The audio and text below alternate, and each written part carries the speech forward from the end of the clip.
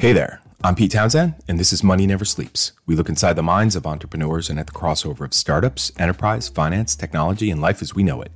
First off, for all of you Owen Fitzgerald fans out there, he'll be back co-hosting with me next week. But for this week, we've got a special Money Talk segment recorded during the FinSight series virtual event that I moderated recently, hosted by Navirum and Salesforce. In this conversation, we've got an all-star cast with Rory Galvin from Navirum, Brian Claggett from Movin', Corey Habercorn from Salesforce, and Niall Toomey from Finergo. The main theme we covered is this: the demand for digital financial services goes far beyond the domain of neobanks. How do we become truly digital upstream of consumer banking, especially in institutional banking and wealth management? This stellar crew share a lot more insights and stories as well, all right here on Money Never Sleeps. Welcome, everybody, to the first edition of the FinSight series, Going Digital in Banking and Wealth Management, hosted by Navirum and Salesforce. I'm Pete Townsend. I'm going to be moderating this shindig this fine morning and or afternoon, wherever you may be today. I am the founding partner of Norio Ventures and an advisor to a number of fintech and digital asset businesses, mostly at the early stage level. And what we're going to do today is have this fine group of insightful individuals share their ideas with us on this one big key idea. The demand for digital financial services goes far beyond the domain of neobanks. How do we become truly digital in financial services upstream of consumer banking? And I've spoken with a number of folks about this recently, in that it's just not fair, right? That all of us have become digital animals, and that we are using apps every day, even more so in the last year. Our behavior has changed.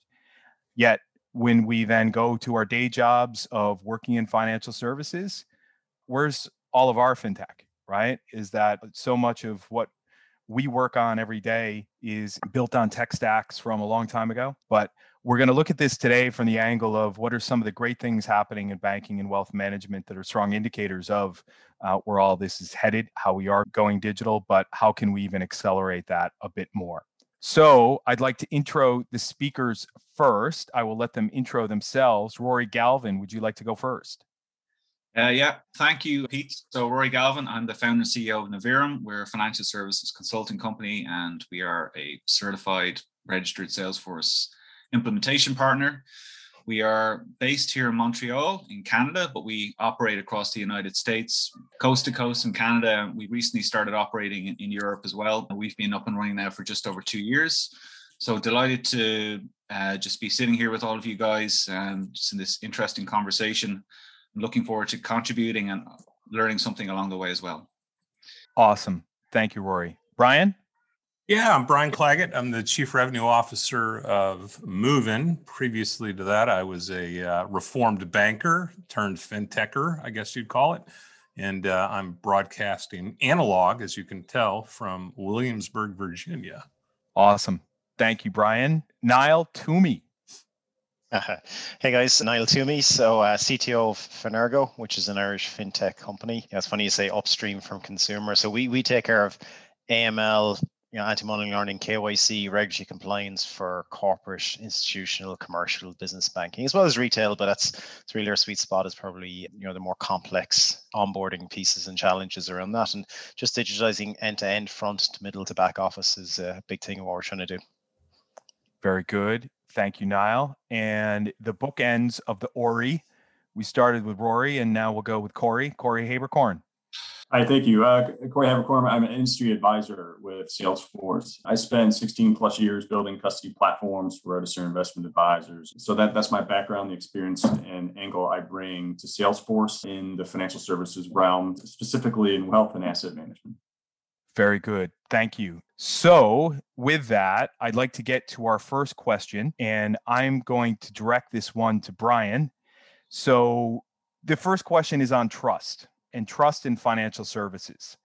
We are expecting customers to engage with us digitally as financial services providers. We need the customer to trust us as financial services providers in order for us to handle all of their data, to handle all of their information, handle their money, obviously, probably most importantly. And when I say customer, I mean individuals as well as institutions, all the way, up the ladder.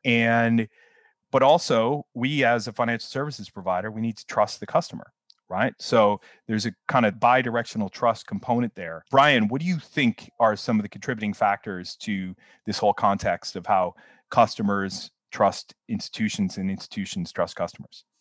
I'll answer the question by posing another question that I don't expect anyone to answer, but I wanted to think about right now. What the hell is trust, right? In today's age, what is trust, right? Is it trust in that I trust you'll do the right thing by me? I trust you with my data.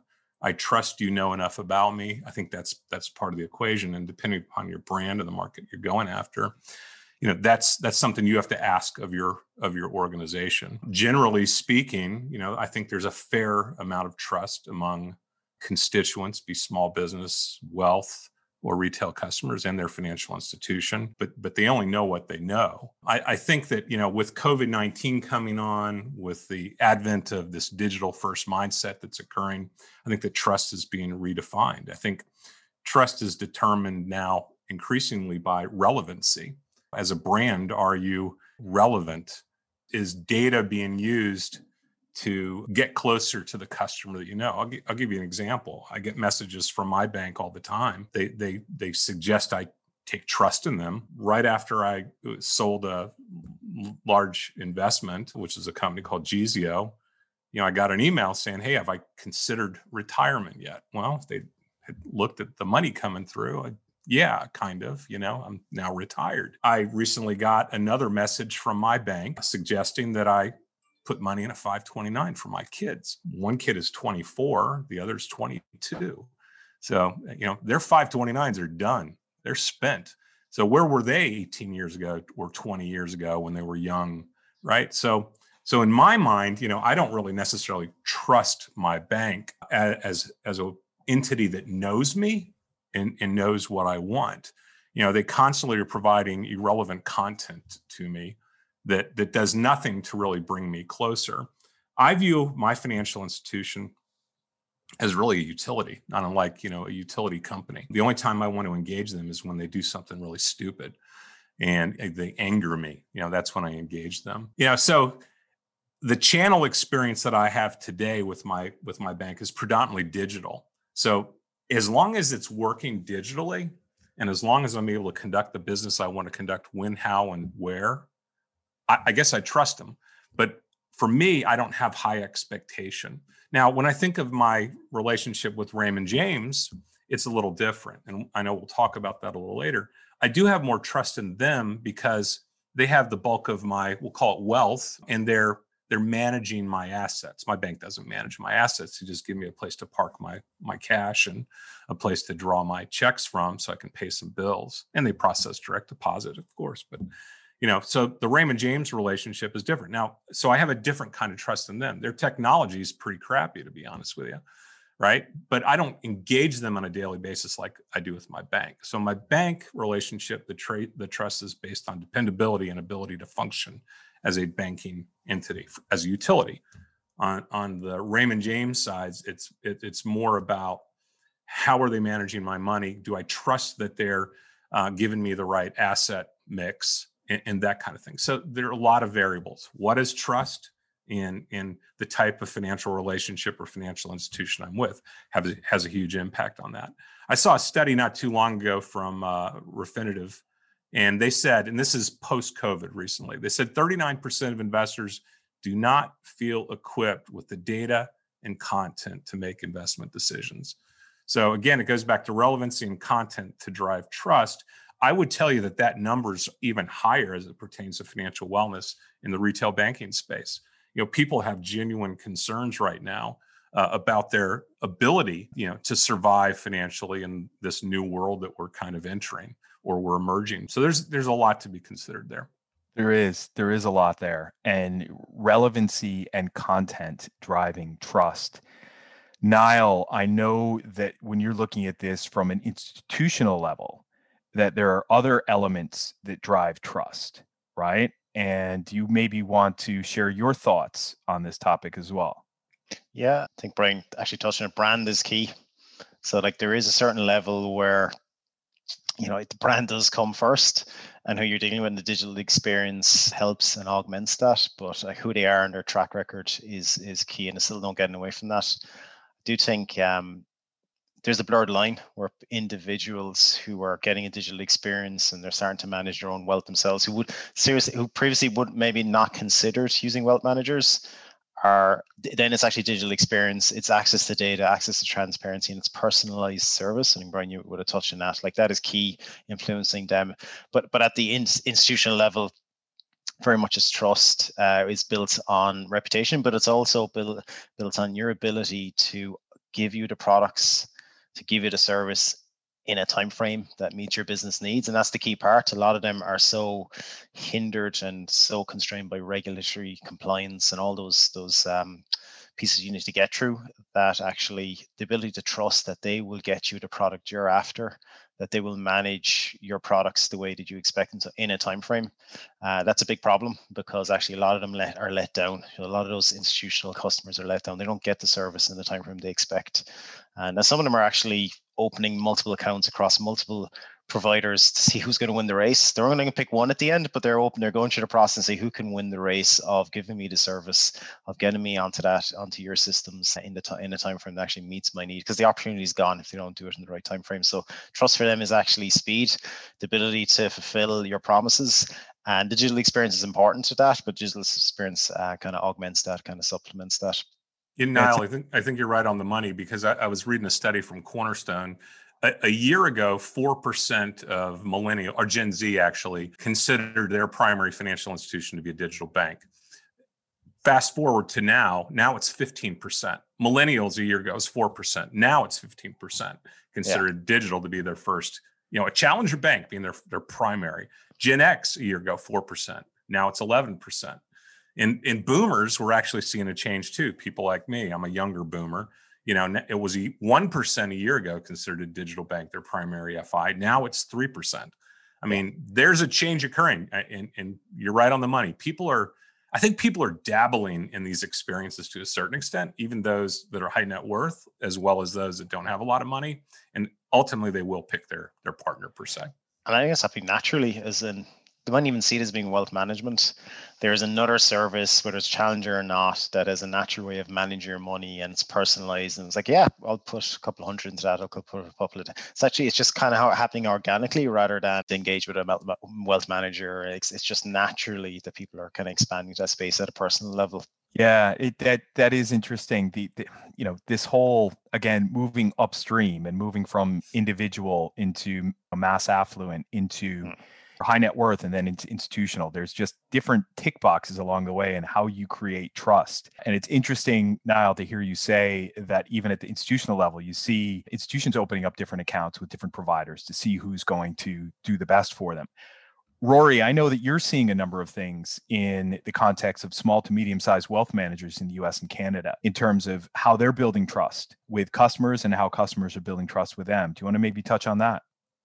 Yeah, I mean, I think it really just depends on, trust is contextual. So it really just depends on who you are, whether you're a, millennial or you're Gen X or you're a boomer. It really just depends on your level of trust. Okay.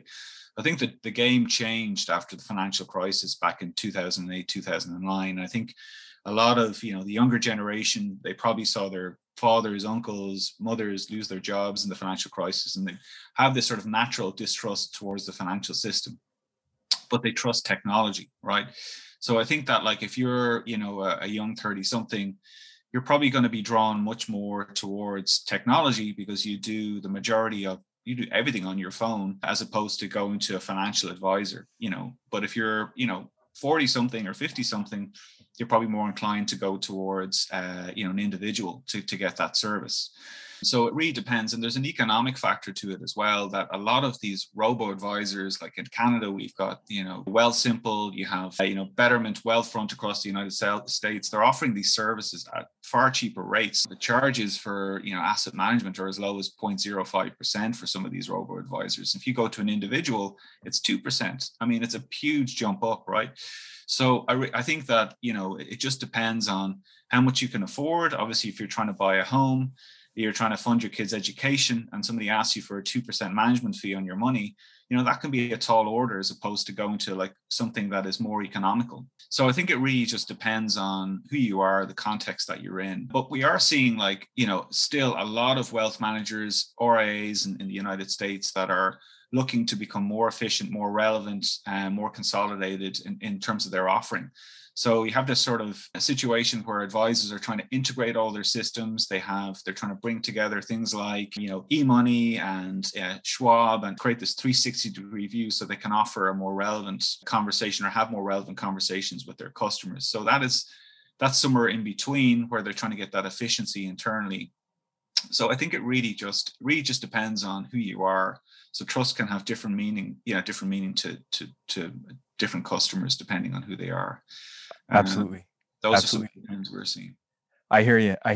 And, the whole idea of engaging with a financial services provider for the first time, what are they asking you to provide to them in terms of who you are, all of the information about you, all of that can be, somewhat friction filled. Sometimes it can actually help to build trust. But Corey, just kind of directing this at you, when you and I first talked about this, I was giving you the example of a provider here in Ireland who managed to get me completely onboarded on a Sunday into a brokerage account, which was, fully digital. And you made the comment, Corey, of this goes way beyond e-signatures, right? There's so much more to this whole digital engagement with a customer, whether it's again an individual or institutional, at the very first instance of your contact with them. And it's not just about, can we make all of these forms digitized, which is different than digitalized, but the whole process around identifying customers. Can you share some of your ideas on that? Yeah. So first and foremost, this is a relationship business, right? So if you're not feeling it, whether it's a relationship with an app or a person or combination thereof, it's not going to happen. And just because they're a millennial doesn't necessarily mean that I just want to have a relationship with my phone and I don't ever expect any type of contact with an advisor ever. That is not true. What they want is seeing their parents. The only way I could get in contact with an advisor was like on the phone or going to see them. And that's not the relationship they want to have, but they still want to know that there's this advisor team of some kind, behind them where I still have this access, but I still want to spend the majority of my time through an app, through text. And when I really need you, I want to do like one of these, like a Zoom or an in-person meeting when it's necessary, when it's deemed necessary. So, that's what we're seeing in terms of, this omni-channel component where we just need to give more ways to interact with folks instead of just that singular way. I think you're right on the money. I mean, it's that high tech, high touch stuff that, everyone's looking for kind of in a post-COVID kind of world. I mean, we're now conditioned that it's actually not too bad. My daughter, who's, soon to be 24, has got a relationship with Raymond James based on my recommendation, right? As a father. And, but she still, as a young millennial, still wants to have that personal engagement. She's got an IRA conversion call either today or maybe it was yesterday that is involving, physical contact, picking up the phone or doing a Zoom. I had a Zoom call last week just to do my annual financial checkup to see if I needed to, change my asset mix, and it's like second nature now. It's like, yeah, pop on a Zoom, we'll do it. The people that are really winning at this game understand that there's a ton of friction out there and there's a ton of, that fundamentally investing, managing your day-to-day finances is a chore and fundamentally banking sucks, right? I mean, and the ones that are making it suck less are the ones that are going to make it win, to Pete's point, on a Sunday, being able to be onboarded for a brokerage.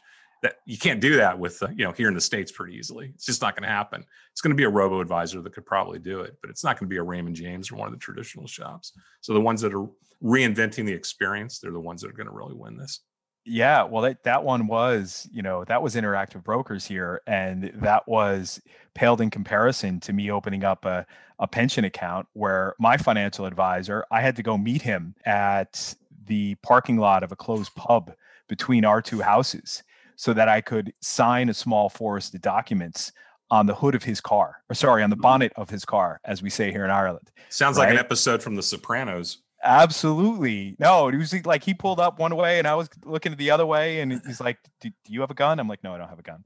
Something that needs to happen where a lot of these traditional wealth firms are being dragged into this self-service component, because their huge fear, and you hear it all the time, is like, well, I don't want my clients to be able to withdraw money without me knowing. I don't want my clients to be able to see access, because all that does is create more questions and more headache for me.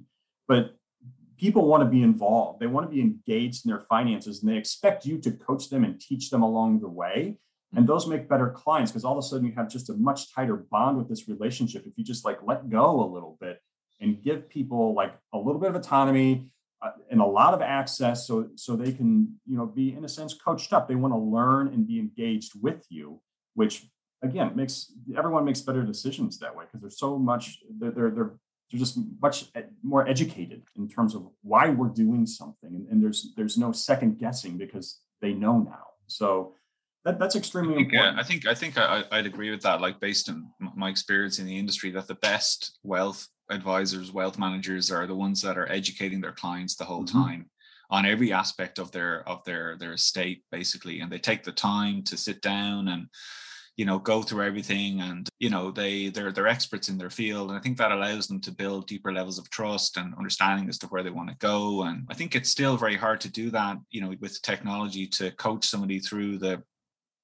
ins and outs of your retirement using an app. You can have this investing on autopilot idea, but like nobody will tell you about how you should draw down your pension, the tax implications of it, how you should tie that in with your will. There's only aspects of the automation can actually take care of that. The rest of it, I think, requires human intervention. Yeah, but I think there are a lot of these app-based wealth management solutions are making inroads in other areas, such as things like these roundup functions. I don't know if you've seen that with Acorn in the US. You have it at Wealthsimple in Canada as well. You buy something and it invests it rounds up 70 cents to $1, and then invests that into your RRSP or tax-free savings account, or one of the equivalent in the US. I think that's quite clever. We're seeing more of that. That's something that an advisor, an individual, can't do. So I think we're going to see a lot more of that, where this kind of wealth space is going to start to creep into all parts of our lives, where you'll get like tax back on certain things, and they'll donate money to charities, and they'll start kind of come up with clever ways to make their applications more sticky, more relevant. And those are the sorts of things that I guess the millennial generation really appreciates. So we're going to see. Yeah, they're chipping away at it. I mean, there's this thing occurring in the retail banking side called the deposit displacement, and the betterments of the world, some of the health savings accounts of the world, slowly but surely are moving hundreds of billions of dollars, from the retail banking ecosystem into these, these neobanks and these fintechs. And now, the betterments of the world, who, not too long ago rolled out a full-fledged checking account. Now you got Square. Square is going to roll out a full-fledged retail banking product as well as a small business product. That's going to take real market share. And the kind of engagement that a millennial wants, or even the younger generation wants, are much different than what the old people like me want. You don't sell yourself short there, Brian. You're doing all right. I'm still pretty digital. There's no doubt about it. But I like that high tech, high touch. I like the idea of being able to talk to someone when I need to. I view my financial advisor as OnStar, right? So if I'm driving along and my car falls off the road, I know I can get help by pushing OnStar. If I'm going about investing, managing my money, I need help, I've got a button to push, and it's called Raymond James for me. And I think that the market wants that, and I think there's always going to be a place for it. Absolutely. And I heard Angela Strange from A16Z say on a podcast the other day, where's the Google Maps of my money, right? How do I just get on, hit go, and boom, by the time I'm 65, I've kind of followed all the way through. Shifting gears a bit, guys. Niall, when you and I first met back in 2015, 2016, I think, in one of the older offices of Fenergo, that was round about the time where I left my parting shot at BNP Paribas before I left there, and said, listen, guys, if we're thinking about building a new customer experience here, and this is for institutional investors, right? You got to be thinking about, back in 2014, 2015, the top consumer banking experience that people have, and how do we actually translate some of the high points of that over into the institutional side. And again, it's the whole front end of an experience, the lipstick on a pig type idea isn't everything. It's got to be digital all the way through. It's got to be digital from end to end. I think the institutional side of finance is a long, long way away from that. But what are some of the things that you're seeing when it comes to that, the key areas of the customer lifecycle, it's institutional level, perhaps at the wealth level, where your institutional customers of Finergo are making progress on the digital side? Yeah, and some of it's basics. Like the biggest complaint we get from relationship managers and wealth managers in the wealth space is to spend so much of their time doing administrative tasks. Like they're not actually doing the job that they want to do. So you're talking about, high touch, low touch. When somebody wants high touch relationships, that relationship manager is so working with disjointed systems, manual paper, but it's just freeing them up to do their job is one of the big things. And at the moment, the sentiment isn't positive. The people who get it right, and also the other part, like there's a level of people automate the digital experience for the client, but guess what? Unless your processes in the middle office and the back office actually work, they're connected, they work end to end, you're actually just exposing a really bad internal process to your customers. You got to get that part right. That's the bit that's talking about lipstick on a pig. That's the bit that people don't see. So when we think of giving that customer experience, that really good customer experience, you got to get your middle office right, because if you're initially offering something to the client, but actually you've got to go back and ask for manual papers, or you're asking for the same piece of data over and over again, or you are taking a really long time to respond, that middle office piece is key. So you've got to have that digitization end to end. You've got to really make sure that you're plugged into all your different systems, all your different customer repositories. You want to get that 360 view, but you got to hoover up that data across so many different parts of your financial institution to get that 360 view. Like another piece of feedback we'd hear from relationship managers is the customer knows more about their relationship with the financial institution institutionally than the relationship manager does. So, because the relationship manager doesn't actually have that 360 view. Or if you're talking to one part because you're looking for a product set, and then you talk to another part of financial institutions, you're looking for a slightly different product set, they don't know that you're talking to the different parts. They don't know what products you have. They don't know what would be complementary. The customer knows it, but actually you as a person, a relationship manager, doesn't know it on the other side. So it's really getting that steel thread from the customer to middle office, back office automated straight through as much as possible, while human intervention by exception, and giving that relationship manager, freeing them up to do their job and giving that 360 view. That's key. It's traditional system integration, it's traditional end-to-end automation, but that is the big thing that people are doing, and you can really superpower the customer experience off the back of it if you get that right. Or if not, you're giving a customer a digital experience, but you're actually just exposing them to all the inefficiencies, the internal inefficiencies, and that doesn't lead to a good experience. You're making me think of something here, Niall, that banking as a service providers, right? Like Solaris out there, their pitch is, listen, take that customer file, put it at the center of the whole platform, and everything else feeds off that, whether it's lending products, whether it's investment products, savings products. And great, you can go get Solaris, others to do that. But thinking about a big institution that can't just go do that. These systems have been in place since the 70s. Can you do this around the edges, right? Without it being lipstick on a pig? Yeah, you can wrap them. I mean, like they've got customer repositories everywhere, little siloed systems that have buckets of data of customer information and duplication of customer information. Like, not to cut product, that's what we would do. We would say, okay, that's absolutely fine. We will leverage them. There'll be repositories of data, buckets of data, but we will bring that into a centralized area and continue to let them live, but we'll keep them in sync. We'll give you that 360 view, and then we'll automate that process end to end, orchestrate across those systems. I mean, that's the big thing that kind of really leverages that and brings that together. So yeah, definitely. And separate, like the banking as a service is a separate topic, but that's key. I think making those investments and then potentially letting that technology be available for other institutions who haven't got it right. I mean, that's a pretty interesting space for people to get into. Absolutely. And Corey, the whole customer life cycle is one thing, and being able to get that right. But I know, Corey, that you've got a background in AI and chat functions from a prior life. And how are you seeing some of the leading players integrate those tools into the overall customer experience, even at the institutional level or the individual level? Yeah, it's more on the individual level. It's starting at the high volume. When you just think of like an online discount brokerage firm, millions and millions of accounts that are self-directed. So it's an easy place to start with chatbots and human chat functions, because what they're trying to accomplish is get rid of those phone calls. The most expensive service item that can happen. And reset my password phone call, what's my balance phone call, like simple things like that. It's a very expensive way to do that. So that's where AI and chatbots are really popping up. And we, even seeing them in retail. How do I find something? And if we can't have the AI function or bot answer it, where they're starting to drop to the human, but the human can do 2, 3, 4 chats at a time, which is far more efficient than obviously you can only do one phone call at a time. So it's a way to drive efficiency with volume. The next level is all about advisors interfacing into their back office. It's chatting in with the back office, which is a little bit more efficient, more modern than traditional emails. Again, phone calls are the most expensive thing you can do. It's the biggest time waster. Plus, you're hanging on maybe a queue when you could be doing something else. When you can chat in to get an answer and chat back out, and then that final frontier is that chat with advisor and client components, which there's a little bit more regulatory hurdles when we get into that. So that's not as simple as advisor to back office, but that's that next evolution in terms of how can I communicate and co-collaborate on a financial plan via Slack or something like that? That is something that we're thinking about, and something that's around the corner in reality. It's not that far away.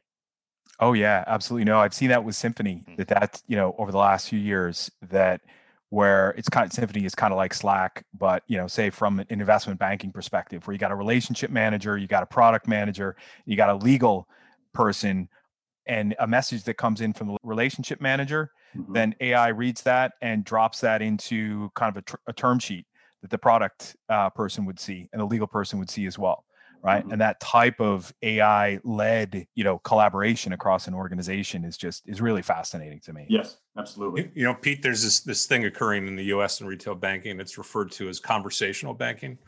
And in its AI-based interaction through ultimately moving from a bot to kind of a virtual assistant model, where you'll have contextual engagement with an AI-based virtual assistant that understands a little about you based on data sets, right? And it kind of goes back to what Niall was saying, starting with kind of data at the center, understanding the customer at the center, and then it provides you, insight and information that you can act upon. If it's not able to assist you, it puts you in a queue for that human engagement at that point, and that conversational or engagement banking kind of layer is something that's really needed in the banking industry. It's something that the cores here in the U.S. are talking about, whether it's fintech or a Fiserv or a Jack Henry, as well as BAS. That they're finally getting it, that data can drive conversation. Absolutely.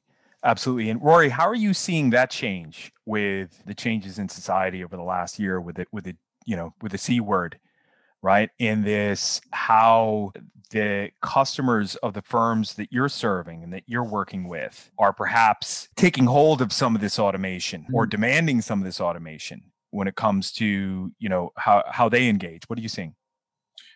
Yeah, well, I think it's a blend of both automation and self-service, and still getting help from traditional advisors. I mean, that would be the sort of the key trend that we would see. I wouldn't say, based on the customers that we work with, and we work with customers across North America, the customers are not banging down the door looking for automation. They're looking for, human touch. A lot of people are going through very difficult times right now. Not everyone works in technology. A lot of people are working in traditional industries. They're trying to get a hold on their pensions and their mortgages, and apps can't solve that problem. They need human beings, they need experts, they need educators, probably at the end of a Zoom link or something like that, to be able to walk them through the process in terms of what they want to do. I'd say what we are seeing is something in between, where we're seeing a lot of process automation to allow things like client onboarding to be a little bit smoother, collation of documents to be a little bit easier. Things like digital signatures have really spiked.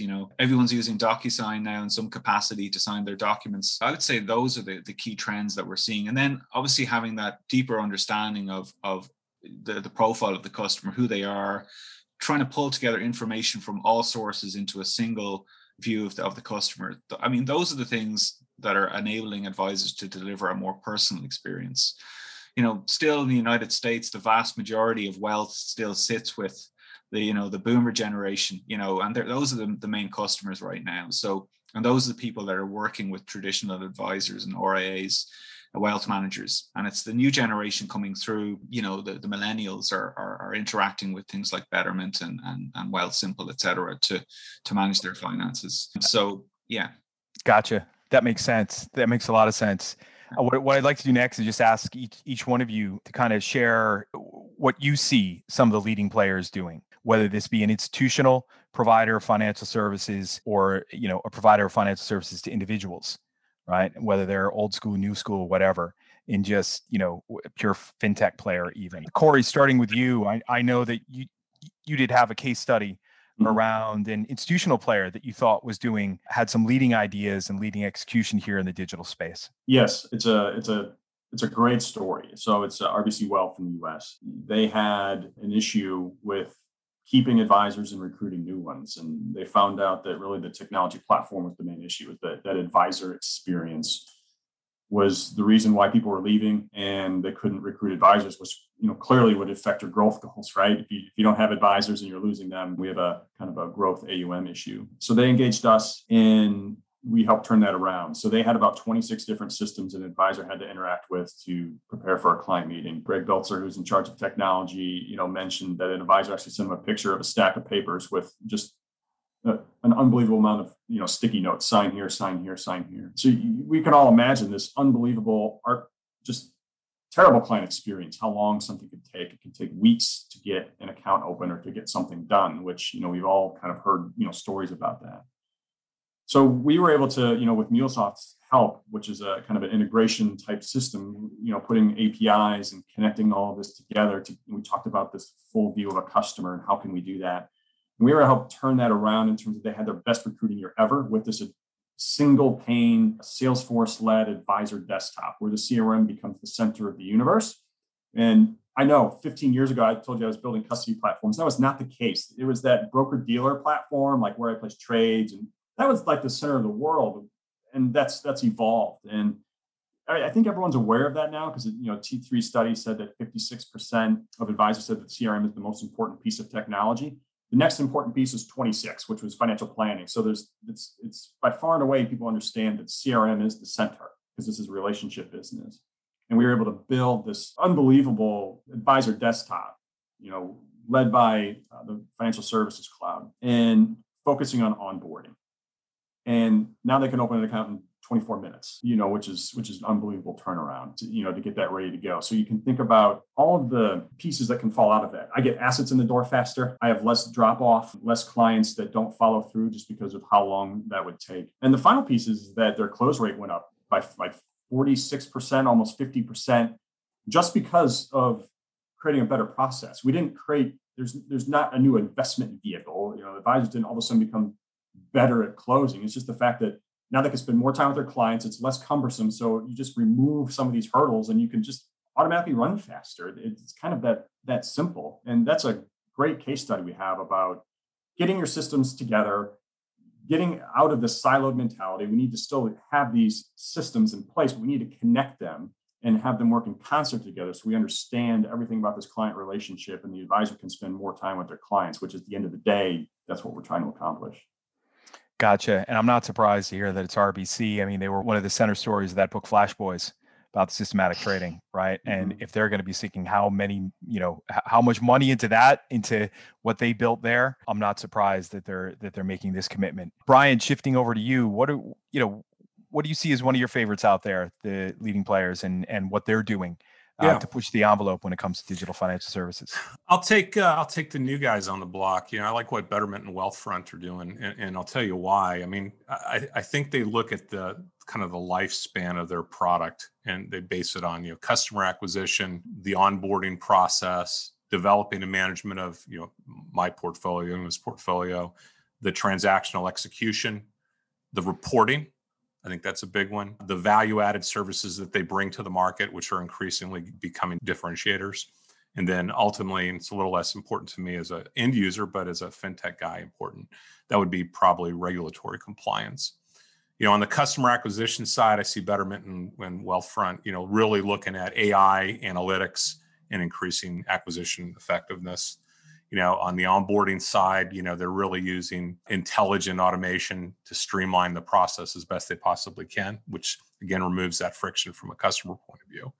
On the management side of the portfolio, especially in the case of Betterment, I see, AI and the associated analytics kind of driving more enhanced offerings. And then, when I look at, the trades, it's kind of, again, intelligent automation, because of the way I have my account set up there, they reduce the transactional costs ultimately, which drives efficiency. And that gets passed on to, people like you and me. And then on the value-added services, I think there's a lot of things that they're going to be doing. They're going to be offering, retail banking and some additionally non-traditional bank offers as well. So, those are the two that kind of come to mind for me. Raymond James, I think, does a good job of that high-tech, high-touch. Their independent advisors leverage technology as the best they can to remove the friction and to support kind of the back-end operationalized aspect of their business, which allows them to focus on more quality time with their customers. I've experienced that. I think that's important as well. Yeah, that makes sense. And I've looked at both Betterment and Wealthfront. One of my leading indicators of who is pushing the envelope out a bit is those that now offer crypto. And I'm not, and it's not always the exact right sign, or it's not always completely aligned with their digital strategy. But if they're able to do that, and I think either one of the two are doing that. I forget which one, but also SoFi now are enabling that, which is pretty interesting. So those are great examples. What do you think, Niall? What's your view? Pick out a leading player. Before you do that, we do have a question in the chat from Adam Wesley that I will come back to in a minute. Adam, just to let you know, I do see it. We'll respond on that. But Niall, what do you think? Yeah, just kind of like a complementary points. People offering omni-channel is great, but you can start one channel, pick it up on another channel, go to another channel. And actually, just that streamlined view when you're interacting. It's not I started one channel and you abandon in that channel because you want to go to a different one. I mean, that's interesting. The AI piece, blending, giving hyper personalized service through AI, because at the moment a lot of the digital experience and digital services actually aren't personalized. You're looking for a product, and actually it does take a human being to personalize it to you, a human being to come on board. And that's why people, Brian, you're talking about your daughter asking for a person to come in. It's probably because you do need that person to personalize it. People are using technology and AI to give you that personalized service is really interesting. There's a lot of clients we're working with who are doing that. And the ones who are doing it really right, what I find interesting is they're treating it as a product in a technology sense, and they are banking as a service. You would have said, Pete, but actually they're saying, okay, we need to do this. We're going to offer it to our end customers, but actually we're going to sell this as a product capability. We're going to be a platform company more than just a financial institution, and we're going to sell this to challenger banks, neobanks, other people in the industry. I mean, that's super ambitious from a bank, from a financial institution perspective, but it's the right mindset. I mean, that's the way you need to do it, and it's really interesting if they get it right. I mean, it's like an airline company saying they're a tech company. It's the same thing. It's those guys really trying to be a tech company and a product players. Oh yeah, I hear you. And on that point of what can the banks do, right? I heard Ann Bowden speaking the other day on a podcast. She's the CEO of Starling Bank, and she was alluding to the fact that they've built all this great technology. They've managed to bring on, close to 1 million customers. I think it's, 60-40 split between individuals and SMEs. And now that they have all that and it's working, might there be a way to start white labeling that to others? Exactly. Right? They've proven that they can do this, and they can do this at scale, and they can do it profitably, I think, is what their numbers will show this year. But I think that is super interesting to me to see that perhaps coming out of this whole massive shift. One of the players that is available in the UK that isn't available in the Republic of Ireland is Wealthsimple. And I think they're Canadian of origin, Rory, aren't they? I know that you're a fan of them, but would they be one that you would kind of point to, or are there others as well? Yeah, I mean, I think Wealthsimple are doing a great job. I mean, they're certainly very innovative, and they offer like a range of different accounts, whether it's individual investment accounts, savings accounts. They also do crypto as well.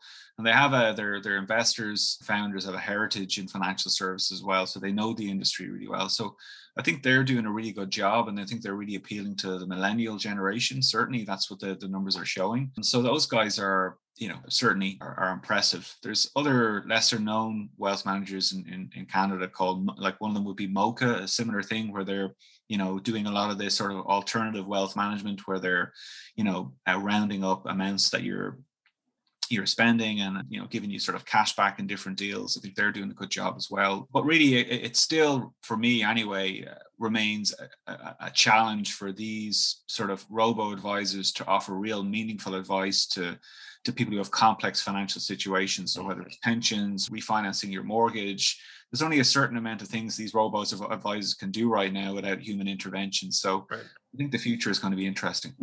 Yep. And I, one of my favorites, and I will be a bit of a homer because I am an advisor to them, but just it's such an amazing team at Fund Admin Chain or FAC. They're London based. They're building a digital funds network, or they have built a digital funds network with some pretty big asset manager names that will be going live with regulated digital funds. And the whole approach with that was to get to the core, right? And what is the very, very core of an investment fund? Well, it's who owns that investment fund. It's the register. It's the transfer agency activity. And once you get that right, well, the investors' records, the distributors' records, the asset managers, the pension fund, everybody just becomes digital, and they're taking the right approach there. But just shifting over to that question from Adam Wesley, which is an excellent question. If financial wellness is the goal, right? Think about that for a minute. Financial wellness. Can we all just become better savers, right? Can we all become closer to our money where we are socking away that money each month beyond our 401ks or our pensions and investing it wisely? And even like one of my favorite things to do lately is bringing some true trading discipline into the crypto space. Anyway, if financial wellness is a true goal, right? It will require a full picture of an individual, like we've been saying, from deposit to lending and investment. What are your predictions around how that will come to market? Will it be open banking that might drive that? Wealth firms moving down market more into individual investing? Banks moving up market? Super apps like, what I know Walmart are trying to do, what Revolut are trying to become? Anyone want to jump in there with some thoughts around, how we get this full picture digitally across these different products? This has been a challenge for decades in banking. I mean, when I got in banking in the 80s, financial institutions said, quote unquote, we want to be your financial partner for life. And, they were asking, in essence, back then through this thing called relationship banking, that they get your, all your relationship, be it the investment side, the lending side, or the retail side. I think the biggest hurdle is going to be regulatory. I think the other hurdle is that legacy financial institutions and legacy core providers don't have the technological wherewithal to make it happen. I even look at Citi. Citi doesn't have the ability to make it all happen because their technology is remarkably siloed. The data is not being shared. So the holistic view of the customer, be it retail, institutional, or wholesale, isn't really happening. Is it a utopian vision? Conceivably. I think it's something we should be striving towards. But then there's the whole regulatory issue as well, right? That separation between the insured versus the non-insured part of, financial management. I gotcha. That makes sense. Customers are willing to give up their data if they get something in return. That's, proven through surveys. So if it's going to be driven a lot by the customer, from a wealth standpoint, is the customer going to give access to socials to their advisor or to the wealth firm? Is the customer going to give access to all of their other, debts, credit cards, maybe banking assets to bring these things together for a better picture? And that's something we talk a lot about with kind of that 360 view, because then AI, next best action, can really go crazy in terms of when should I be calling someone and why? Should I be calling someone about changes in financial planning? We noticed through socials that, you've expanded your family, or you're now a family of 4. Now we need to talk about 529s, not 24 years later, right? So we're getting this information to be like, there's a life event happened, something major happened, and I can throw AI on top of that to alert me, what is my best thing I need to be doing today? So the advisor's spending the most appropriate amount of time in the right places, which means they can also handle more, which drives down cost, right? So we can scale. So I think it's going to be led by the individual customer giving access or allowing access. Takes us back to the subject of trust. It does. Yeah. The open banking piece is key, but the funny part of that is there's so many intermediary layers Think, TrueLayer, Yapily, because it's not working. As in the banks are letting their data open via open APIs, and actually people are putting layers on top of it because it's not plug and play. You think it would be, but it's absolutely not plug and play the way it should be. So it's not really being executed the way it was intended. Very good. Well, thank you, Adam, for the question. Appreciate that. But just kind of as a closing, guys, do you want to kind of give a quick 30-second view on if there's one thing that you wanted to see going digital in the financial services space this year or perhaps into next year? What would it be? Anything. Rory, how about we start with you? Oh God, that's an interesting question. I think certainly in terms of something around pensions would be great. Being able to just figure out what you should be investing in, what portfolio you should be investing in, and trying to visualize, what your future is going to look like. I think one of the big challenges that human beings have is seeing where they're going to be in the next 20 or 30 years, and what sort of lifestyle they're going to have, and what their context is going to be. And so I'd like to see something that enables human beings to kind of step into that future more and enable them to sort of predict what that future is going to be, because I think it's sort of an intangible thing for a lot of human beings. And I think that's one of the biggest challenges financial, wealth managers have, is kind of helping customers to step into their future selves. So that would be an interesting one. Awesome. Niall, what do you think? For me, it's when it comes to money, one size doesn't fit all. So hyper personalized, using your full financial situation, like we were talking. I mean, if we could crack that, that would be huge. That to me will be just getting to that panacea would be amazing. I hear you. I want one of those floating ATMs on a drone that when I need cash for something to pay somebody who will only take cash, that it'll just drop in front of me. That's great. I'd love to see that happen. Brian, what do you think? I would say you need to become a data-centric organization. Look at the data that's out there today. The data has been available through card transactions, bill payments, et cetera, for years. There are organizations out there that'll help you harness that data. Companies like Blip out of Philadelphia looks at bill pay data, turns it into actionable insights. That's the kind of behavior we need. And you can't move toward a 360 kind of viewpoint without aggregating that data. So true. So true. Corey? Yeah, I'll build on that. Maybe it'd be boring, but blocking and tackling, right? We got to combine these systems together so they can actually function and work, so we can analyze this data and run with it. It's far too siloed and too cumbersome today. So we need to be able to have all these things work together in concert. So boring answer, but it's blocking and tackling and very foundational. I hear you. No, you're so right. And I'd love to be able to say everyone just start over, but you can't, because there's 8 billion people on this planet that all need financial services, and you can't just turn something off. We've got to keep building. We got to keep improving. But listen, we're going to close it there, folks. Thank you so much for joining today.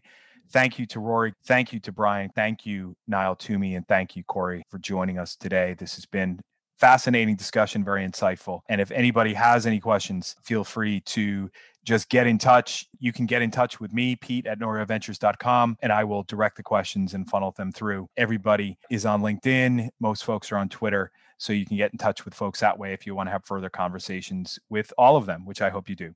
So thanks, everyone. Appreciate it.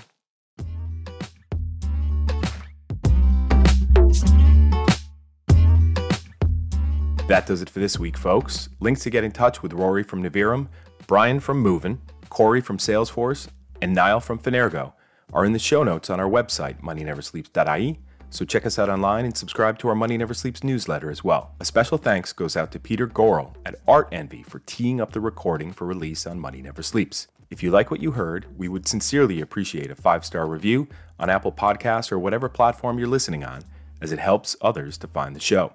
And remember, Money Never Sleeps is spelled as all one word. Also, thanks to Conan Brophy from Create Sound for his work on this episode. Conan is an excellent media man to get in touch with when you're thinking about launching your own podcast. As for me, I'm the founding partner at Norio Ventures, and I'm an early-stage startup advisor and investor helping fintech and digital asset startups get their product to market, build traction with customers, and raise funding. If you'd like to talk to me about your business, get in touch at pete@norioventures.com. Finally, till next time, thanks for listening. See ya! Money never sleeps, pal.